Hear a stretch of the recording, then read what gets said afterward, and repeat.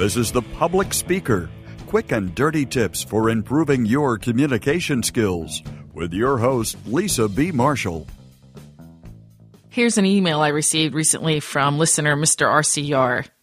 He said, after reading your article on diplomatic communication, I had some questions.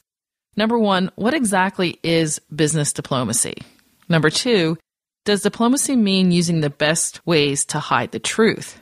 Number 3, does diplomacy mean responding to a question in a way that confuses the person who asked the question? And number 4, does it mean giving the right answer to the question, but in a roundabout way? Well, I've gotten quite a few emails on this topic, so I thought I'd write another article to explain this further.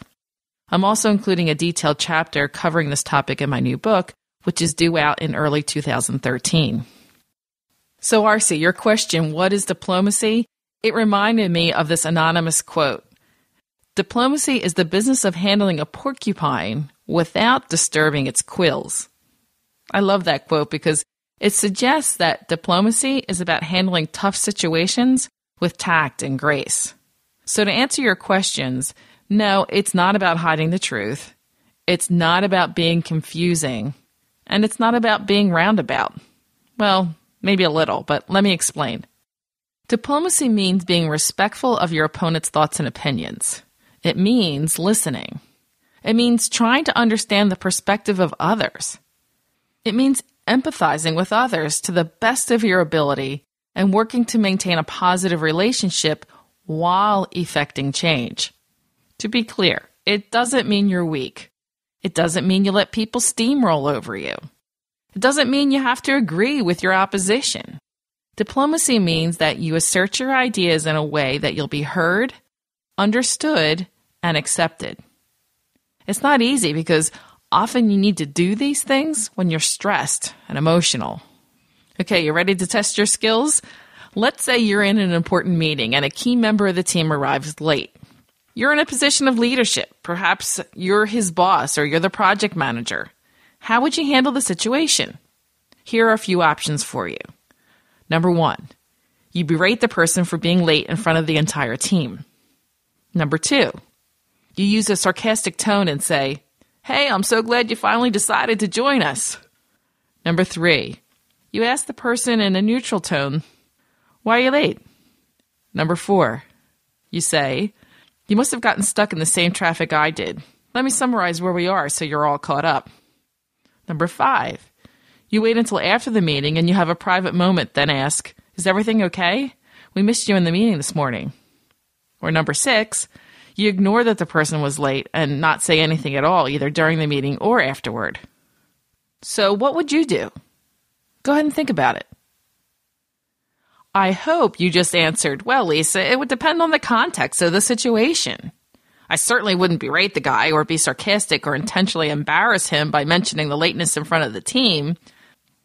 Certainly, most professionals recognize that the first 3 responses aren't respectful or productive. These responses would likely damage the relationship with the employee and with the others in the room. Diplomacy is about treating people with respect, while at the same time communicating your opinions. So, how would a diplomatic professional respond? For a first-time offense, it's likely that a diplomatic professional would just summarize and move on, especially if the late employee is typically very timely. However, another diplomatic option could be number 5, waiting till after the meeting to privately talk to him about it. This would allow the employee to save face during the meeting, and you would show concern and respect by assuming he knew the meeting was important. And since he was late, he must have had a reasonable explanation. If, however, the person has been late before, then a diplomatic response might be to have a more in-depth private conversation. You could explain how much you value his input and that when he's late, you and the rest of the team don't benefit from his ideas. And, of course, that in turn affects deadlines. In this context, you might ask, do you have any suggestions on how we can consistently get your participation in meetings? If he doesn't have any ideas, you could suggest a few options. For example, well, would it work better if we changed the time of the meeting? Would it work better if we held the meeting on a different day? Do you need any assistance learning how to set electronic reminders? The trick here is to be sincere and not sarcastic. However, suppose today's lateness was yet another instance in a long series of latenesses. And you've already had the talks we talked about before. In this context, diplomatic behavior might be to schedule a meeting with HR to help the employee understand the importance of timeliness and the possible consequences of continued lateness. Perhaps even providing a written plan of action is in order. So today's quick and dirty tips for diplomacy is to listen, respect, and express your views in a way that will be heard by the other person. Diplomacy is knowing what to say and how to say it, even when your emotions are running high. Personally, I agree with novelist Danielle Vare's quote on the subject. She said, "Diplomacy is the art of letting someone else have your way." This is Lisa B. Marshall, the public speaker. Passionate about communication, your success is my business. One final quick announcement. I'm going to be moving from my Facebook page, The Public Speaker. The new Facebook page is More from Lisa. If you haven't liked the page yet, what are you waiting for?